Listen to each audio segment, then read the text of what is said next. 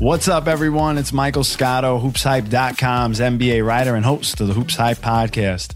On today's episode, one of my former colleagues and a good friend in the business, Lakers beat writer Jovan Buha of The Athletic, joins me to discuss what's next for the Los Angeles Lakers after acquiring Patrick Beverley for Talen Horton-Tucker and Stanley Johnson. We're going to get into Russell Westbrook's future, whether Carmelo Anthony could return, and the roles of Austin Reaves and Thomas Bryant heading into the season, and anything else that pops into our mind. Jovan, it's always good to talk with you, my man. How's everything your way? Everything's good, man. It's good to see you. How you doing? Oh, right back at you, my man. You've been pretty busy lately, especially this summer covering this Lakers beat, and I think first thing, this team makes a trade and they get Patrick Beverley, who, in my opinion, I think is the type of dog that they need defensively, going to hold guys accountable, fits Darvin Ham's mold. They get Patrick Beverley for Talen Horton-Tucker and Stanley Johnson. Pat Bev has previously stated he believed the Lakers could be a playoff team if he was on the team, and that feeling seems to remain the same today. From what I've heard, he's going in there with the goal of helping them try to get back to the playoffs, and members of the coaching staff are excited about his fit around their stars.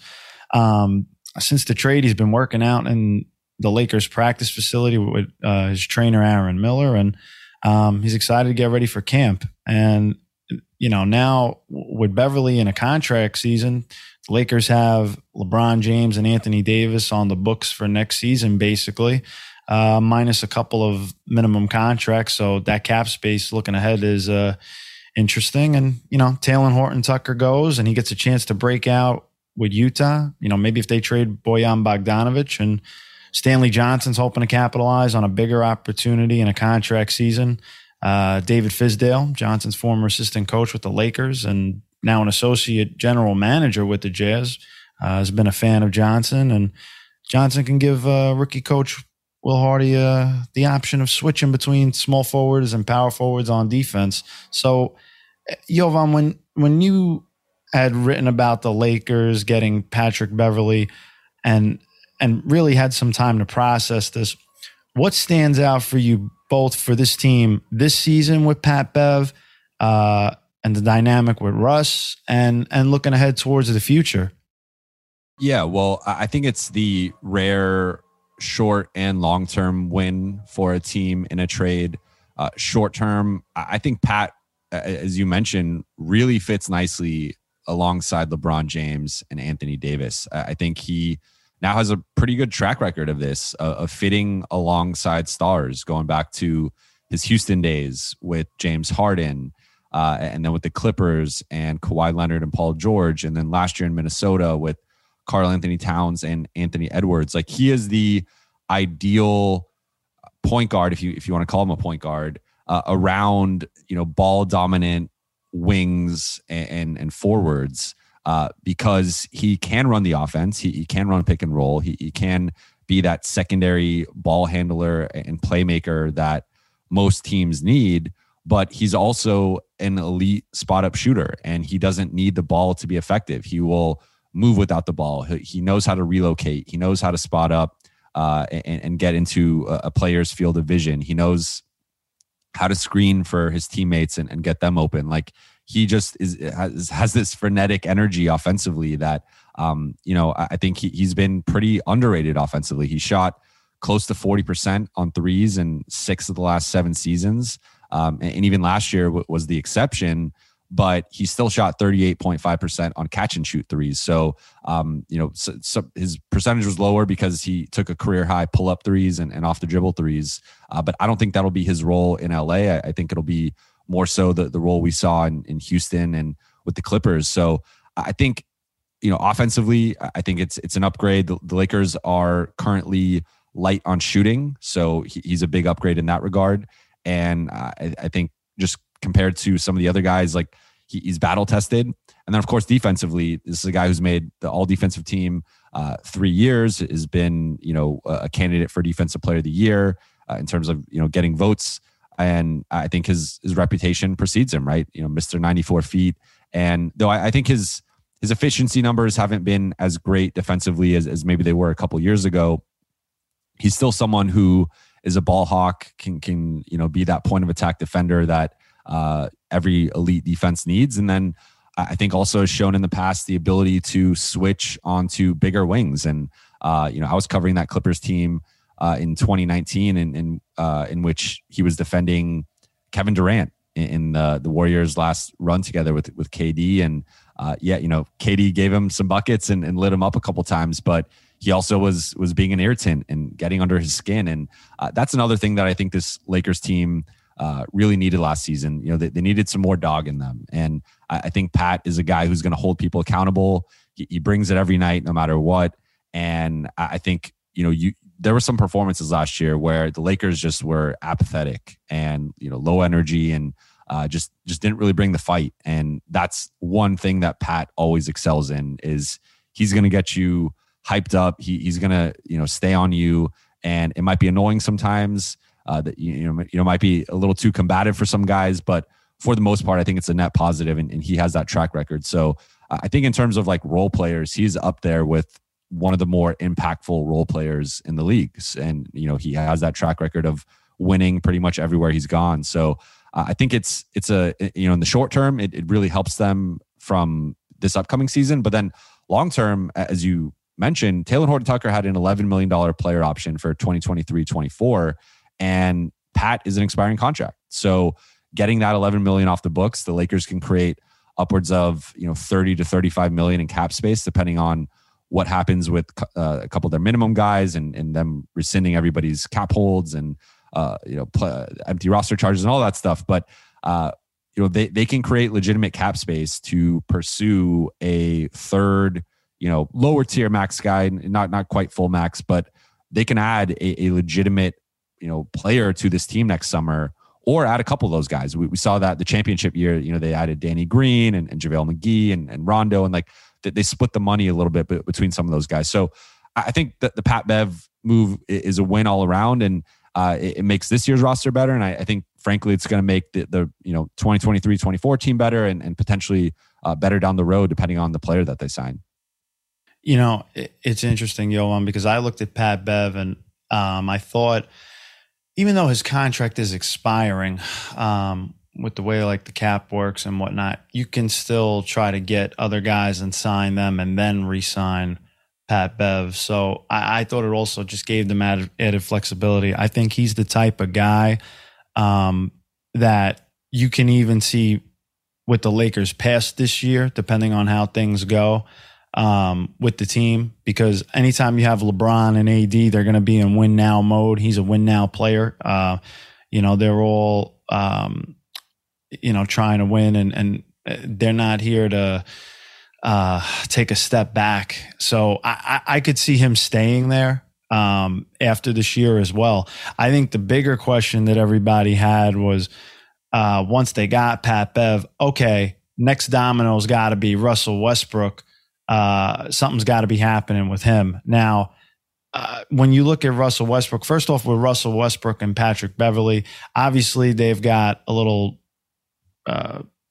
we'll go with tension between the two of them from years past. I'm not really sure how that dynamic would work behind the scenes. Like, I don't know how Russell Westbrook would respond to Pat Bev calling him out for a missed defensive assignment or something. But you know what? When you look at Russell Westbrook, we don't even know if they're going to end up ever taking the court together ultimately. To me, it seems like the best trade the Lakers can make if they want to move Russell Westbrook and try to win this season is with Indiana for Miles Turner and Buddy Hield. Now, Jovan, one note that's interesting is before the Lakers traded Talen Horton-Tucker to Utah in the Patrick Beverley trade, the Pacers were trying to get Talen Horton-Tucker, I'm told. So essentially, Indiana was hoping to get Russell Westbrook's expiring contract and the Lakers' 2 first-round picks in 2027 and 2029, along with Horton-Tucker for Miles Turner, Buddy Hield, and they wanted to make LA take Daniel Tice, who's got some years looking ahead on his contract. And Daniel Tice is more of a guy that's a fit for a playoff caliber team, as we saw with the Boston Celtics previously. The Lakers weren't essentially trying to part with THT for Tice in that expanded trade package discussion after they already had reservations about moving 2 first-round picks to get off Westbrook's contract to anyone. In talking with people around the league, and I'm sure, you can vouch for this as well, anybody that's taken Russell Westbrook wants both of those first-round picks. And there's some type of, going back and forth on whether they're unprotected or low protections and whatnot, and the Lakers have resisted to do that so far. But if they're going to move them, that's the only way I see it. There was a little chatter, I would call it maybe more a little bit speculative about, maybe they could trade Russell Westbrook to Charlotte for a package around Gordon Hayward. I don't think that would move the needle as much as Miles Turner and Buddy Hield if you're trying to win this season. When you look at the trade market for Russell Westbrook, as of right now, what deals could you see that make the most sense for the Lakers and trying to make this team better now? Because we saw last year with Westbrook on this team, it just seemed like a square peg trying to be fit into a round hole. Yeah, and I should have mentioned in the Pat Bev, short-term fit. Like, I think Pat also gives them that insurance against Russ, where if you do, most of the hypothetical rumored trades that have been out there don't have a point guard coming back to the Lakers. And I think them getting Pat, again, whether they keep Russ or not, that is a win now move that improves the roster. But I also think, if you do get a Buddy Hield and a Miles Turner, or you do get a Bojan Bogdanovic and Malik Beasley or Jordan Clarkson, none of those guys are point guards. So now you have that guy in Pat who can step in, has pretty much always been a starter throughout his career, in Houston and LA and Minnesota. So and those teams have all made the playoffs. So like he's already proven he can be a playoff point guard that can play, high leverage situations. So I think that was another wrinkle here. As far as Russ's trade market, I've heard Indiana and Utah are the two most likely destinations. I think Utah is, from what I've been told, more likely than Indiana. And Indiana, there's several permutations there, several possibilities where it could be Miles Turner and Buddy Hield together. It could be one of the two. I think it maybe would have made more sense for if the Lakers did something like THT and a pick for Buddy Hield or whatever like that. That could have been splitting the difference there in improving the roster. But obviously THT is gone, and it would be some form of Russ plus picks. I've heard the Lakers are still reluctant on including that second pick, and maybe that's something that changes closer to training camp. I know it would have changed. I think if Kyrie Irving were still available, that would have been the one scenario in which the 2 picks would have been on the table. But aside from that, I think they really are looking at it like, can we do 1 pick and a couple seconds? Can we do 1 pick and a protected pick or a pick swap? I think they're really reluctant to include that second pick. And that's why I think ultimately, I know Indy has a high asking price for Miles Turner. That's kind of been a thing for the last few years. Buddy Hield, I think, is someone who is an attractive asset with, just being an elite shooter on a reasonable contract. So that's why I think Utah is probably more likely. And there's a couple versions there where they can get involved in the Donovan Mitchell trade and potentially be that third team to help facilitate it, and maybe send a couple picks or a pick to Utah, and then maybe like a couple second round picks or something, and get back Bogdanovic and maybe something from New York, or once that trade is complete and Donovan Mitchell is in New York, which isn't for sure but seems to be likely. They can, whatever kind of scraps Utah still has, they'll still have a couple role players at least. Most likely Bogdanovic plus something else. they can go in there with Russ and get that done. So I think they're going to be hard pressed to get a trade done without giving up those 2 picks. Again, maybe they get creative and it's some lottery protected, or if it's in a certain range, it converts to 2 second-round picks or something. But I think the asking price has been 2 picks, and it's very clear that what the league kind of wants to take on Russ, and I think the Lakers are they can kind of play hardball, but I feel like at some point you got to really make the decision. Like, do we want to bring him into training camp and all the potential distraction that comes with it, all of the the fit issues that we saw last season, or do we kind of enter with a blank slate and just look at it, bring in Turner and Hield, or bring in Bogdanović and something else, and just go in with new vibes, new energy. And I think guys that probably fit better just because of their skill set, and better shooters, better defenders. Like, I think the Lakers need that stuff. So it's going to be really interesting to see how the next 4 weeks play out. I think they are going to ramp it up closer to training camp and get more aggressive from what I've been told. But whether that aggression includes ultimately giving up 2 picks, I feel like they're still really going to try to fight to keep that second pick. It's interesting. You mentioned about Utah. I had written about on HoopsHype about the 3-team trade talks with Utah, the Lakers, and the Knicks, and whatnot. And what's interesting is the Lakers, had always had a little bit of an eye for Cam Reddish since the trade deadline. He hasn't had a chance to really get off the bench in New York much with Tom Thibodeau. And New York gave up a first for him. So that's been interesting to see. I think, look, with Danny Ainge, anytime he's involved with the Lakers, let's be clear, Danny Ainge is going to try to squeeze the Lakers like a freshly squeezed glass of orange juice. Okay. He is going to get with all the pulp, Jovan, all the pulp. And so there's no way he's going to Utah without those 2 first-round picks. And if anything, Danny's going to try to get them unprotected, just like he's trying to do with the Knicks here. He's trying to get as many unprotected picks as possible.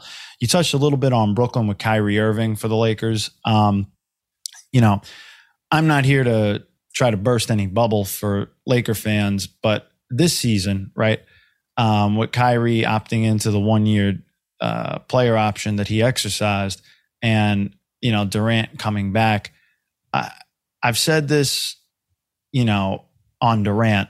You touch on it like he's the domino that had to fall, right? So 2 things. One, for the Nets, 2 first-round picks with Westbrook's contract, for Kyrie, maybe they put another contract in there to get off of long-term money, but that wasn't necessarily something they were looking to do for 2 reasons. One, Russell Westbrook and Ben Simmons could not share the floor together from a floor spacing perspective. I mean, my understanding would have been they wouldn't be trading for Russ to play him. Yeah, no. And then ultimately, but even to move him, they wouldn't have been able to flip him to another team for just 1 first-round pick. So, at that point, you're really looking at it just wasn't going to make sense in that regard. I think if you're a Laker fan, you're hoping that chaos ensues in Brooklyn and in free agency, Kyrie thinks about leaving and the Lakers have cap space next summer, and, that Kevin Durant, teams around the league, first of all, I've said this in other podcasts, anywhere, teams around the league are going to monitor the first 25 games of the Nets, 20 to 25 games. And if they're around 500, the birds are going to be chirping to try to get Kevin Durant. Because they're going to be like vultures. They're going to sense unfulfilled expectations. And with Durant and Kyrie, if you're not a championship contender, you got to wonder at this point. It's been an underwhelming tenure for those guys in Brooklyn. So certainly, Lakers fans are going to be keeping an eye on that. I'm sure you will be as well. Personally, for me, it's interesting. You were kind of mentioning the Utah move would seem potentially more likely. I think for a win now team, I think Turner and Hield would be ideal. Now I'll say this. Miles Turner is going to be a free agent this summer, and he's going to want a pay raise from what he's making now. From what I've heard, easily they're going to be looking to try to get 20 million plus. And so that's something you got to factor in. Buddy Hield, good shooter, has the rapport with Rob Pelinka, who was his former agent. Lakers need shooting, as you touched on. I think it would help them. It just seemed like a lot of those pieces fit for both sides, to be honest, especially with Indiana, who, like, good for you, Indiana. Like, you're finally, whether I know you said, like, oh, we're kind of like retooling. No. You tear it down, rebuild for once, full scale rebuild. Do it. That's more the sense I got there. But with all this being said, no matter what happens with the Lakers, it all starts and ends with LeBron James and Anthony Davis. LeBron James agrees to a contract extension. And for me, two things stuck out in particular when you look at his extension. It aligns him contractually with Anthony Davis, where both players are signed through next season, and they have the player options for the 2024-25 season. So they could hit free agency theoretically in the summer of 2024. It was also likely signed with the expectation that the Lakers would go out and improve the team. Pat Beverley's a start. I think that's the first domino, not the last one. So with that in mind, what was your sense behind the scenes on LeBron's extension with the Lakers? And I'm going to throw one more at you. Could LeBron's boy, Carmelo Anthony, return to the Lakers next season? Yeah, well, one quick thing I wanted to add based on the Russ packages. I definitely am in agreement with you in that Indiana is the better option. I'm not a GM, but if I were picking between the two, I think the two picks is probably worth it for Indiana, considering the Lakers timeline, them likely having a 1 to 2 year window with LeBron and AD. LeBron has held off father time for now, but he is going to be 38, and we're really in unprecedented territory. Year 20. Like, I just think that is the win now move. Going all in for next season. So I'm with you in that Indiana is the better move. I just think based on what Indiana is looking for, I think Utah's price might be a little bit lower. But as far as the extension, I think the Pat Bev move was clearly something that had been in the works for a little bit, but also it was something that, once LeBron signed off on that extension, kind of came together rather quickly. And I think was a sign that this team was, because, LeBron is, remember, like, THT is a clutch guy. LeBron has been high on him. He's fans were bringing up old tweets of LeBron, co-signing THT and praising him and stuff. So, like, I don't think it was necessarily an easy move for the Lakers. And I know there are still people in the organization that are high on THT and think he's going to have a really good year in Utah. So I don't think it was like, while it was a move that did, again, help them in the short and long term, like, I think there still are THT believers who are like, we're giving up on this guy at 21. Like, we might regret that at some point. But I think the Pat Bev move was a sign of just the Lakers' ambition right now of improving the roster and making this a more competitive team. And I think obviously the next domino is figuring out the Russ situation. And that's really, aside from whatever you think of Russ and his fit and whatnot, like, that really is kind of the one way they can dramatically improve this team. Like, they don't have another, aside from, like, you can't trade Lonnie Walker until December. Kendrick Nunn at this point hasn't played in a year, and I don't think is really going to net you much in the trade market until you see what he looks like on the floor. So really, aside from Russ, like, there isn't much that they can do to improve the roster. So if you can trade Russ for, again, a Buddy and a Miles or some type of package from Utah and New York, like, that's your one avenue to either improving the fit, improving the depth, like, whatever. So I think that is the Lakers' goal over the next 4 weeks or so, is how do we improve this roster? And realistically, the most likely path is by moving Russell Westbrook. And then with Melo, look, I haven't heard much on the Melo front. So I it could be possible. I think looking at the roster, they do need some more front court depth now that Stanley Johnson is gone. And, it was a 2-for-1 trade. They have a couple of roster openings.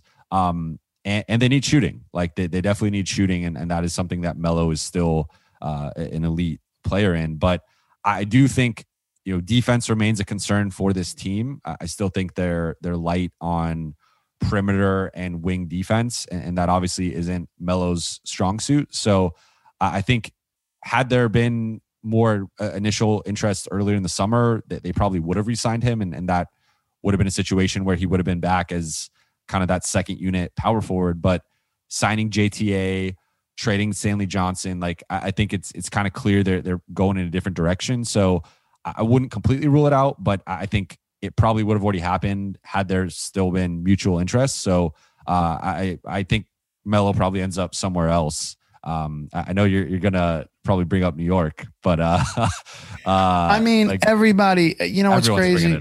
Everybody, everybody talks about New York as a potential destination for Melo, on like NBA Twitter, right? Yeah. Oh, like he would retire, with the Knicks. But it's like, I'm just saying Miami could use some front court help, and they have a glaring need at the 4 now with PJ Tucker gone. He's not the same player. Melo's not bringing you defense. He's bringing spot up shooting and scoring off the bench at this point. I don't know. With a guy like Carmelo, I don't know, man. I always wondered if like maybe one day he'd sign like a 1-day contract or something. But it's like the same thing. The way you say like with the Lakers, well, if it was going to happen, it would happen. Well, I kind of feel like it's not like Leon Rose lost his number. He repped the guy for a long time. I think if he wanted him, it would have happened. But at this point, I don't know. I just think for Carmelo, like a lot of these free agents, first off, they were in a wait and see approach with what was going to happen with Kevin Durant. Then that domino happened. Not to say that the floodgates have been opened. I know like Isaiah Thomas and some guys were like, all right, here we go. The show goes on like Leonardo DiCaprio in Wolf of Wall Street, but that hasn't been the case. So, we'll see what happens there. But, with guys that are on this team, as we look to kind of wrap it up, I think Austin Reaves' role and his long-term future there is going to be interesting. Who would have thought we'd be saying that last year at the start of the year? But here we are. I kind of wondered what would be his future with the Lakers after last year. And, could this guy become like the next Joe Harris and be a reliable shooter and get paid? I don't know. I asked one NBA coach about Austin Reaves, and he told me Austin's really good and better than I thought. He's versatile. He's a good on-ball defender. He makes the right play offensively.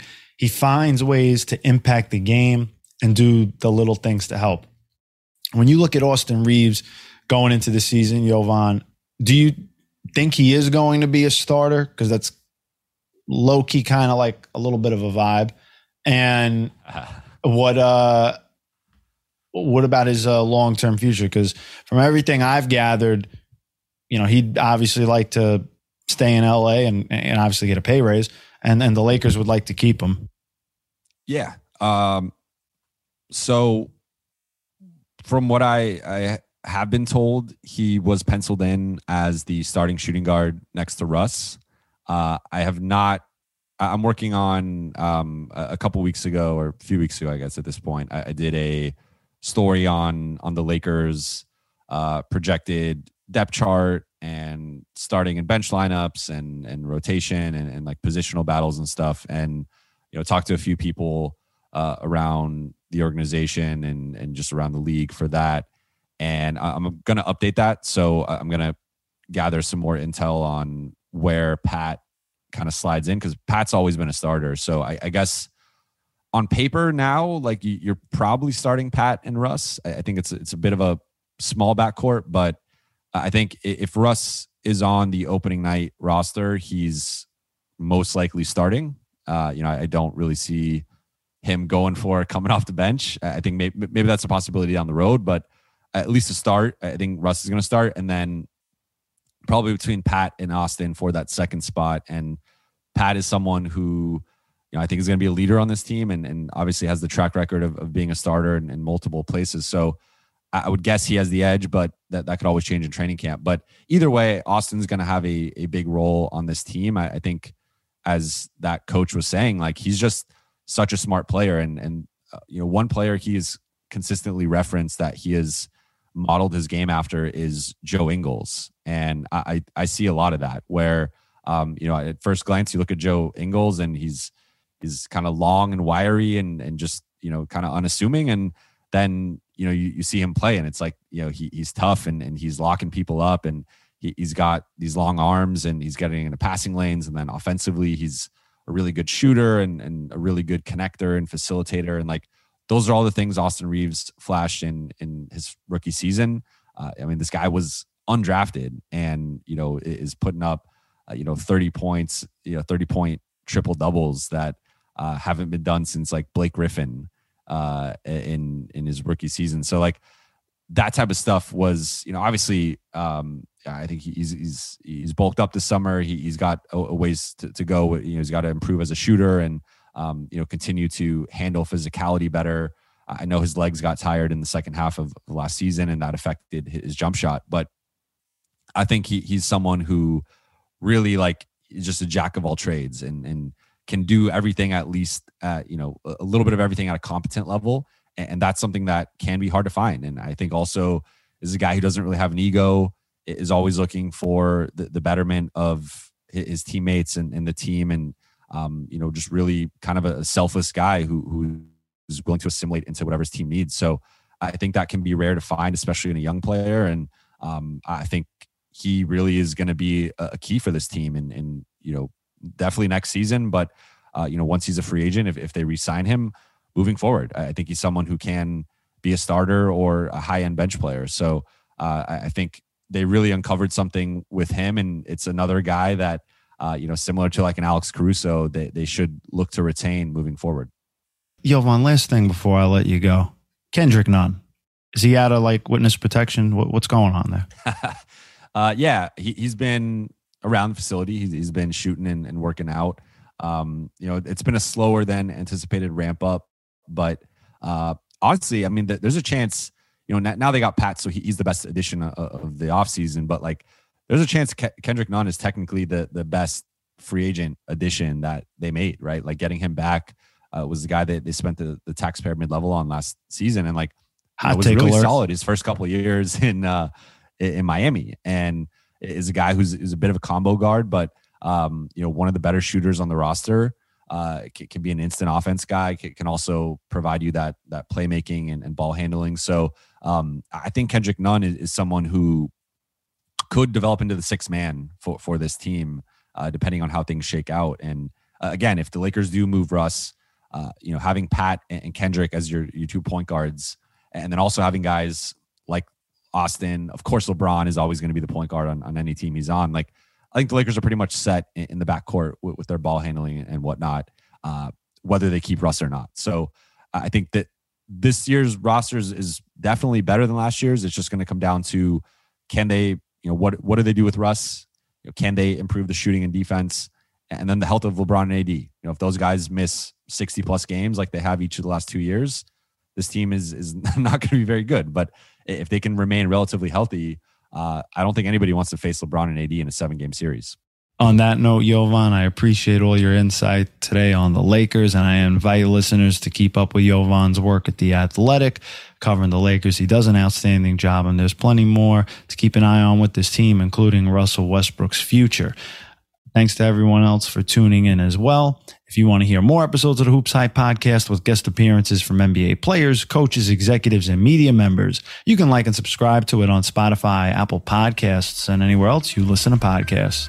You can also keep up with my tweets on Twitter at Mike A. Scotto. Make sure you're following Jovan too at Jovan Buha.